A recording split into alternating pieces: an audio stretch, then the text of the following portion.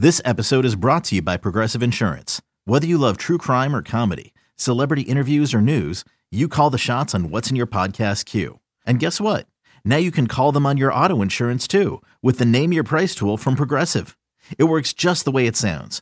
You tell Progressive how much you want to pay for car insurance, and they'll show you coverage options that fit your budget.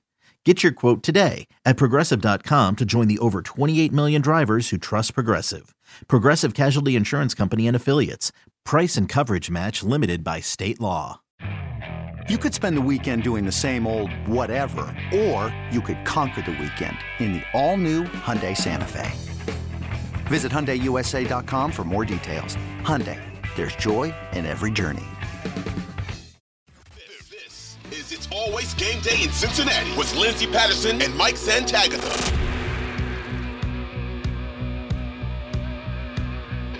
We are back on It's Always Game Day in Cincinnati. We talked Joe Mixon. Joe Burrow was efficient while he was out there. He got an early bye, not playing in the fourth quarter, late in the third. And defense. We've talked about the cornerback room.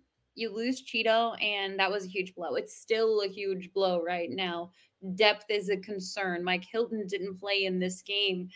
And Dax Hill leaves the game to be determined on his scans. They are complete, but we don't know the timetable of his return, what that looks like coming out of the bye. You are being tested in the cornerback room right now. Before we get to the early part of the performance, what did you think about the defense overall? Awesome. I mean, you pitch a 35-0 shutout for half the game. You could just cut the game there. That could have been the end of the game because the second half just felt like, oh, we got to get 30 more minutes of football out of this.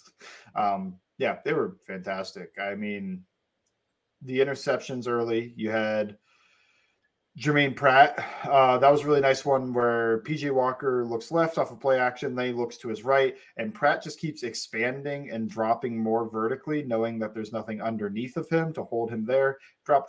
And then Walker throws it, not thinking a linebacker is going to be 15 yards downfield, and he's right underneath of him. So great play there to read Walker's eyes and expand out and work his way backwards in a spot drop. And then Jesse Bates tips it, overthrows. It was an overthrow. He caught it, and nice moves on the return. I don't think I've ever seen that from him. I was like, I'm going to draw up some ideas that will never happen. Who's the emergency wide receiver on the team? Could be Jesse Bates, just throw him a screen pass, threw a couple jukes in there. That was really cool. I didn't know he had that in him. And that started with him on the ground and nobody touched him. And that's so it went from like, I don't remember where the interception happened, but he gained like 25 extra yards when he got up and made like 4 guys miss. Very cool return. So both those guys, they both got game balls. I watched Zach Taylor's thing. Deserved, because that was really good. And last thing I guess I want to point out is just Deontay Foreman. A lot of concern about this Panthers run game and how it could kill the Bengals. 31 yards. Not a big deal. I mean, game script got out of hand immediately, but still, they had a good game. How did you feel? And obviously, you're going to go back and watch the tape later this week, and we'll get more in depth into that. But Cam Taylor-Britt and Eli Apple out there. Eli, he's really good on these cover 2 cloud corner stuff, where he does such a nice job of sinking and gaining depth. That's what kind of caused the overthrow, was Eli Apple kept getting more and more underneath it. And I think PJ went, I don't want to throw this where Apple can pick me off, and he ends up leaving it too far where Bates can pick him off, because he's hitting what on a chalkboard is a hole in the cover 2 defense, but it's not easy to do on the football field.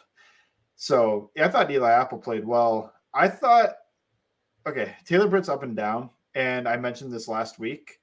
He still has the college idea of how much contact he can have. And he's kind of a little grabby. He's a little physical. And he gets called for kind of weak, but still an illegal contact penalty. Gives him a free first down. You don't want that. Does every official call that? No. But in the NFL, that is technically a penalty, even though it's not a penalty in college.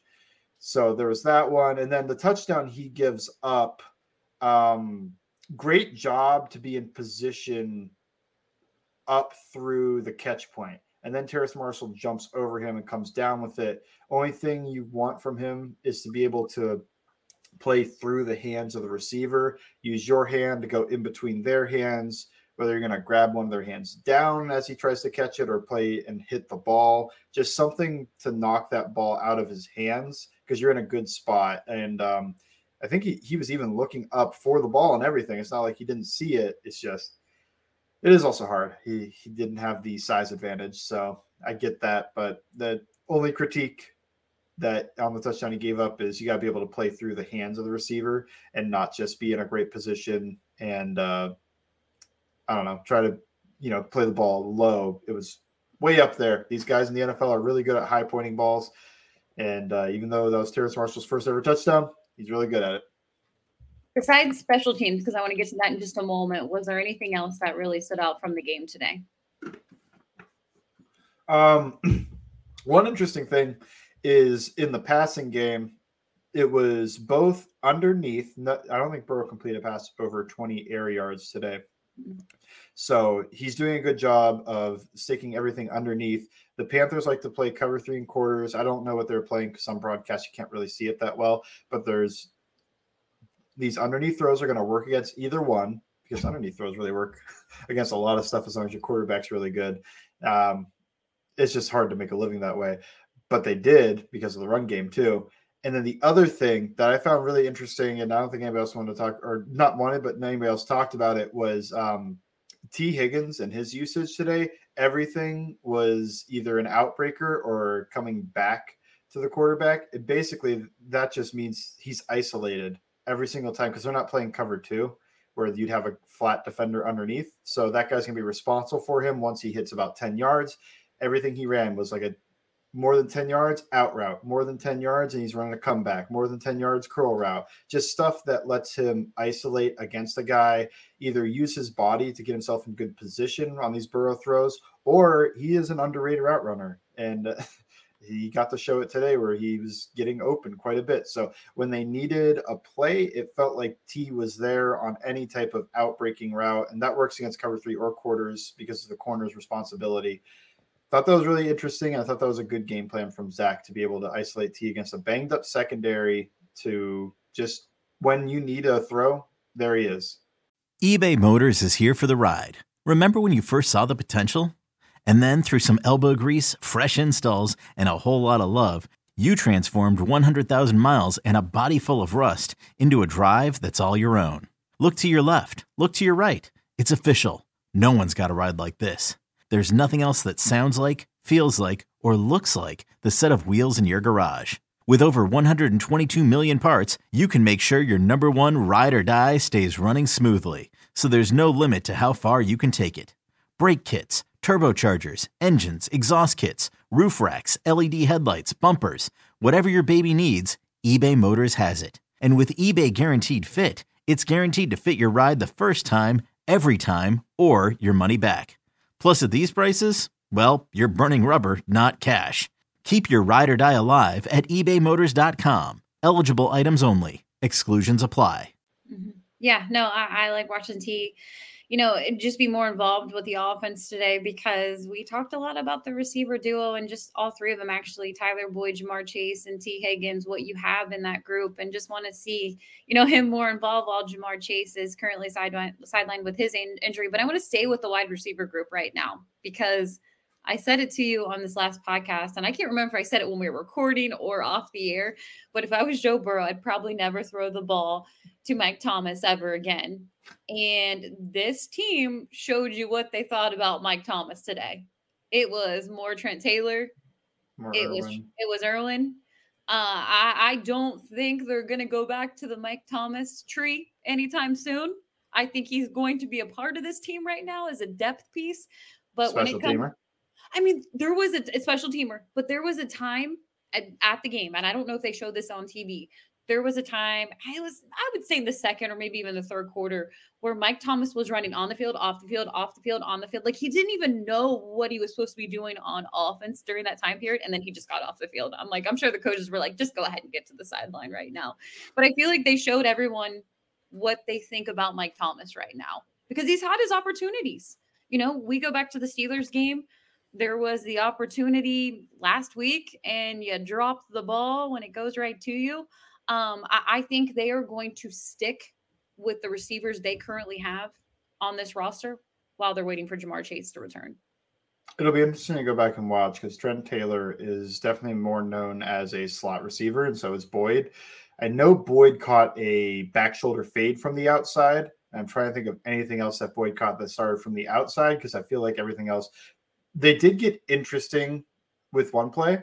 They ran like a flood concept, which is a go ball from the outside and then like a 10, 15-yard out route from the number two. Number two was Tyler Boyd on this play. He's running that out route.